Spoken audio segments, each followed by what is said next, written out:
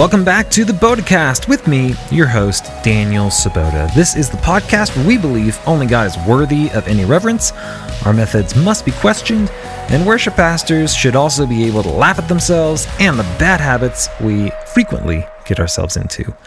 This episode follows along the article of the same name over at danielsabota.com. And hey, if you've listened this far into episode 4 and want to get these articles delivered as soon as they're released, sign up for the email list. This is the best way to get new content directly to you. Some podcasts call this the show notes, where maybe there's a point you want to remember, but you don't listen to your podcast with a pen and paper. Of course, you can check out all the articles over at danielsabota.com. But you can also get them in your inbox by signing up for the email list right now over at the site. Like I said, this is episode 4, the Casualties of Spontaneous Worship. And I want to open this episode with a very clear disclaimer. I am not opposed to spontaneous worship. I have seen firsthand the power of an unplanned chorus that was exactly what God wanted to say in exactly the right setting. Some of the best worship moments are the bonus content. What happens after the song map is finished. So again, this episode is not to argue against all spontaneous worship. I am opposed, however, to abusive spontaneous worship. And here's the kicker. I've been guilty of it. But through the years of being with bandmates, audio techs, lighting designers, this is one of the most frequent blind spots that worship leaders have. But it's time for worship leaders who have too much reverence for these spontaneous moments to question, who are they actually serving? Who might they actually be hurting? Coming from my spirit-filled background, I believe this is one of the most frequent blind spots that worship leaders have, particularly in my stream. And depending on your background, you may be wondering, what do you mean by spontaneous worship? What I'm talking about is when the worship leader goes off script. Some examples could be last minute changing the song in the set. And I don't just mean the day of last minute. I've seen this happen backstage minutes before we walk out for the service, or changing it up between the 9 and the 11 o'clock services. Or maybe the worst of all, changing it right in the middle of the set. Now, before you hit stop and assume I'm advocating for rigid, down-to-the-second, unchanging, scripted worship sets, I'm not. I believe there is a place for well-executed spontaneous worship that avoids the casualties. So, how do we know that this is a problem? Well, sit down and talk with any burned-out worship musician or production team member, particularly in the spirit-filled sphere, and you'll always hear this complaint. They'll say, it is so frustrating when the worship leader is always making last-minute changes. Does this mean spontaneous worship is always bad? No, of course not. I sincerely believe it is possible for everyone involved in producing a worship set to be prepared and, as a result, bought in and supportive of impactful, unscripted moments. The great tragedy is that too often, spontaneous moments are given no strategic thought. The best spontaneous moments are the ones that have been given thoughtful parameters, and even if there's great freedom within those parameters. Also remember that ministry moments don't have to be unplanned for them to be God-breathed and super impactful. I say it this way. Every paratrooper is skydiving at some point. But not all skydivers are paratroopers, right? There's a difference in the mission and the tactical execution. In the same way, just because you have experienced a strong encounter in an unplanned worship moment, that does not mean spontaneity is a prerequisite for powerful encounters. Remember, just because it was unplanned by man, that does not mean it was planned by God. I'll say it again. Just because it was unplanned by man, that does not mean it was planned by God. You can find someone's idols really quickly by the way they respond when you suggest that something they like might not be good. You know, that person who's really into a certain personality test. Suggest, hey, what if that's actually not helpful? When they become immediately defensive, no, it's the greatest thing ever. You'll find that might be an idol. In the same way, what if we took a moment to set aside our preferences, biases, assumptions, and gut reactions to ask, What if the way I lead spontaneous worship moments could be hurting people? So here are the 3 casualties of abusive, spontaneous worship.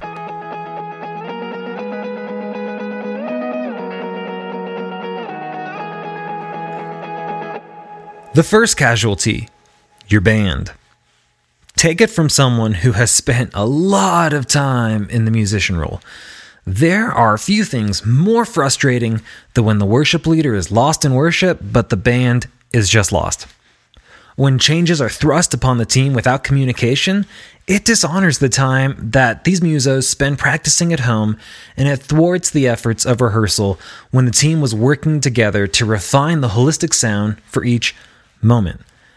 Look, team tension is inevitable when the set is finished and the worship leader says something like, "Wasn't that great? Totally unplanned." Meanwhile, your band is hot with frustration. Take it from someone with experience on both sides. The ego stroke that a worship leader can get from, quote, pulling it off is not worth the backlash that comes for your band if they had no way to prepare for that spontaneous moment. But this casualty can be fixed. And ironically, the solution is all about preparation. The worst way to introduce a spontaneous moment is to spring it on your band with no prior communication about where it might appear, how it might happen. Look, suddenly veering off the song map is not spiritual. It's selfish. Don't be like I was. I thought that throwing a total impromptu worship moment was the sign of the Holy Spirit moving. Now, don't be like me, who then walk off stage feeling great, patting myself on the back for pulling it off, really being able to pull off that worship moment that I sprung on the band. What that leader often misses is the discouragement of a band that did not perform their best because they had no preparation. This discouragement has a way of deteriorating into resentment, apathy toward any preparation. After all, why prepare if it's just going to change anyway? And ultimately, active anger in future worship pop quiz moments. Clean hands, pure hearts, plus a band that's ready to kill you. That is not a winning recipe for spontaneous worship. The second casualty of spontaneous worship, your production team. Hey, if you think the band has negative feelings about on-the-fly changes, that is nothing compared to the resentment that too many production team members have for their free-flying worship leaders. But your black shirt crew can get on board if you help them prepare with options. The key is not just communication, but giving a reasonable amount of time for them to be prepared to respond to multiple paths. You may be asking, what's a reasonable amount of time? A few minutes? Think again. A couple hours? No. A day or more? Probably a good start there. Days, that is so much better than hours. And if you are doing this with minutes, you're due for a change. So, for an example, take lighting design. Without any extra communication, your lighting designer might assume that you're just going to follow the song map exactly as it is in the MP3 on Planning Center. And so here's what a lighting designer does. He'll program the cues linearly, which means verse 1, then chorus, then verse 2, chorus 2, bridge 1, bridge 2, big chorus, and the ending. Isn't that funny? That's every worship song. So he may even meticulously program that build up and the break and the 2-part crash into that last big chorus. So how do you think that designer feels when the band is flying around the song map, conveniently avoiding the moments that he spent extra time crafting cues for? Not very good. So what's the solution? Only ever do exactly what the recording lays out? Of course not. There are alternative programming methods that he can have, but your communication beforehand is the key to his preparation. Like I said, beforehand is not in sound check right before the service. We got to think days, not hours. And with the right communication, your designer can have busking options for on-the-fly programming or like 6 general intensity levels to go between. And he will definitely not feel like you wasted his programming time because he'll know ahead of time not to get into the nitty-gritty details of the moment. Now, if you know lighting designers like I do, you'll know they'll probably program those moments anyway, just in case. But the difference is expectation.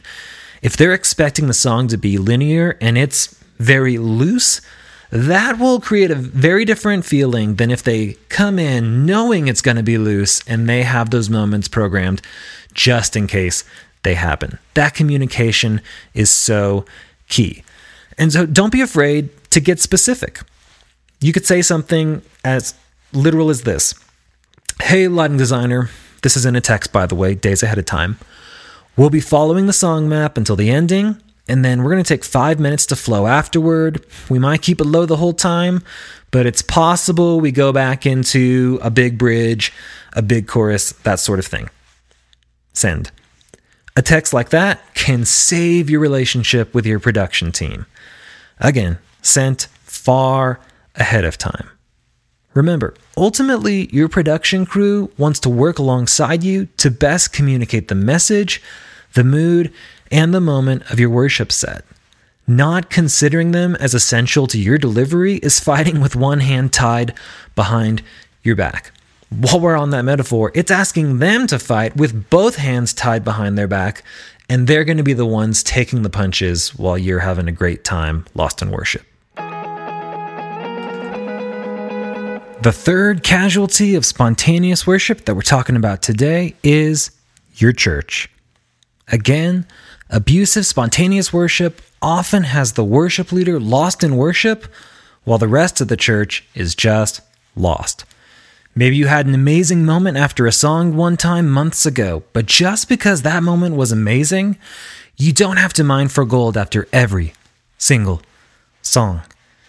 Instead of just winging it like someone who hasn't figured out how to end a speech, have something concrete to use as a jump-off point. You ever been in that speech where someone's talking, maybe it's a worship leader on stage, and they're having a little bit of an exhortation moment, and they're just talking and they realize they didn't figure out how they're going to wrap up this moment. So they just keep talking and they run in circles around the same thing they said again and again, and they're just not sure how they're going to get to it until suddenly an amen flies out of it and just pops into the next section. Right. So don't let your spontaneous moments be like that. Have a jump-off point. Maybe the song inspired a thoughtful line at home that would be meaningful for your church in this season. Have that ready to go. Or perhaps have a scripture verse to unpack something that could bring fresh perspective to the lyrics of that chorus in a reprise. I like to go onto the either CCLI website, Worship Together has these. You can see the scriptures behind the songs. That often gives a nice place to unpack so that when you come into that chorus, you bring it back, people hear the words in a different way, especially if it's a song that your church is really well versed in. Notice that options like either of these require preparation. That is the word of the day for this episode. Preparation. If your strategy is just to stir it up in the green room, jump on the stage and hope for the best, you do not get to blame God for your awkward, unprepared, spontaneous moment. A note on preparation, Jonathan David Helser, the Mac Daddy of spontaneous worship moments, you know him. He's no longer a slave to sin. He says this: spontaneity is the reward of preparation. Most of the best recorded spontaneous moments you hear are the fruit of hours of honing the needed roots for such moments. A note on theology: just because it rhymes doesn't mean it's true. And just because you made it up on the spot, it definitely doesn't mean it automatically lines up with biblical truths. It might not be heretical, but it also might not be helpful. The words we sing on a weekend service impact people's view of God. And frequently, spontaneous moments are a line chanted over and over and over. So let's be sure that as worship leaders, we feel the weight of that responsibility when it comes to what we're embedding into our people's hearts and minds. And when you do have good preparation and you endeavor into a spontaneous moment, it's okay if it doesn't work. Your people will probably give you grace if you spend a minute trying to unpack a moment and then move on. But that grace will dry up fast if every Sunday you're wasting time hanging out on the one, forcing the moment, just chanting, "Ooh, we worship you, ooh, sing out your own song." Here's a hint. If you're constantly going for that and their own songs aren't being sung, it's not working. It might not be happening for your people because A, they're not being led that direction by the teaching of your pastors. B, your gifting as a leader is not strong for that type of moment. Or C, it's just not happening with this song on this day. And that's okay. If you're dead set on it, I would recommend diagnosing the problems starting in that order. Have an offline conversation with your pastor. Ask him, hey, is this a direction you're wanting from the church? Because they may say, no, that's not really a value for it. And you'll probably think back in your mind and remember, that's true. They never teach on anything like this. And in fact, they look a little bit pissed off on the front row every time we go into something like this. Take the hint. Or your gifting as a worship leader is not strong for that type of spontaneous moment. That's okay.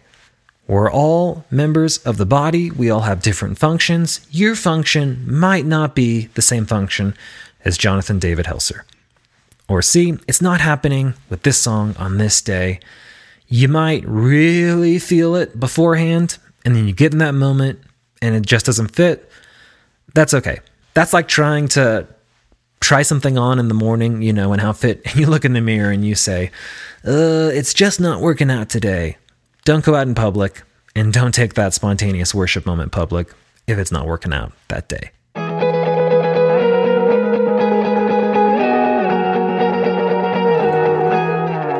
So what can be done to avoid these casualties? Here's just a few simple ways to prepare for the spontaneous. Back at ORU, we used to do this breakout session called Prepared for the Spontaneous. And so here's a couple bullet points from that. The first, let your band and production team know the designated times you're going to fly without a plan.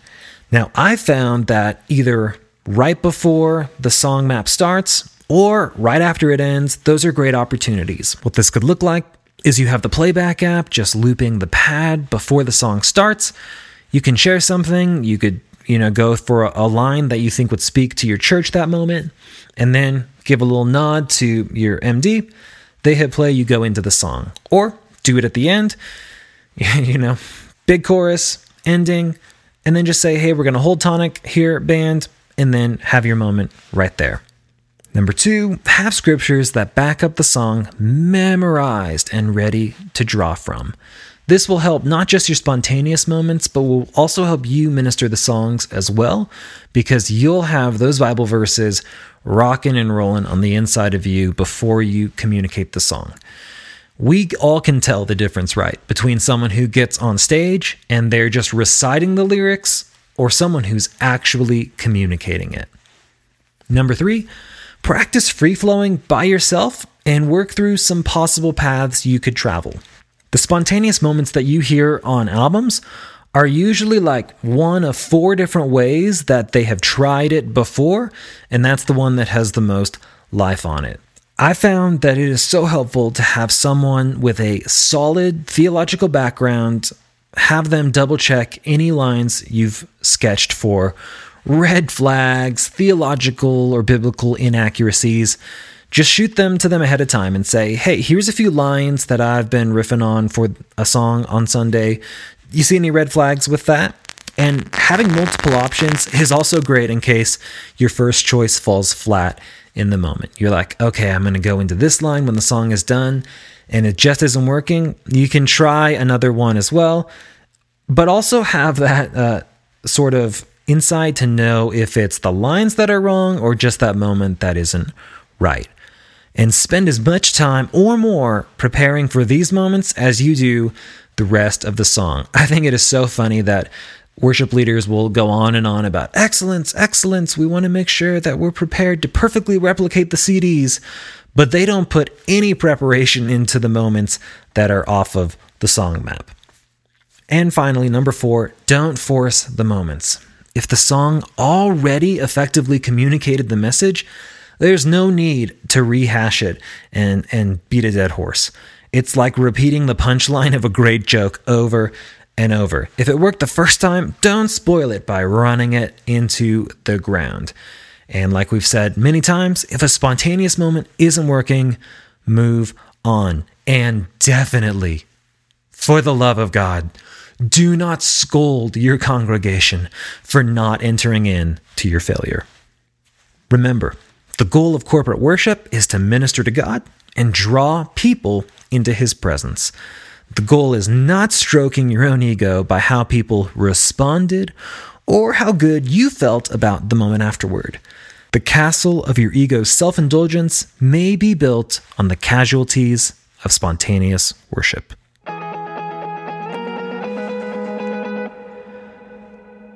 Well, hey, that's it for today's episode. I hope you found this content helpful, and if you did find it helpful and want more, I would encourage you to sign up for the email list. That's over at danielsabota.com. When you're there, just click that you want to get these articles delivered right to your inbox, and you can receive them directly by signing up. And again, all of these articles are already there on danielsabota.com. So if you were interested in something I said or want to look back on the notes, they're there in article form and you can catch those anytime. If you're not already, go ahead and click follow on this podcast and you'll get notified each time there's a new episode every month. That's it for today, and I hope you have a great day.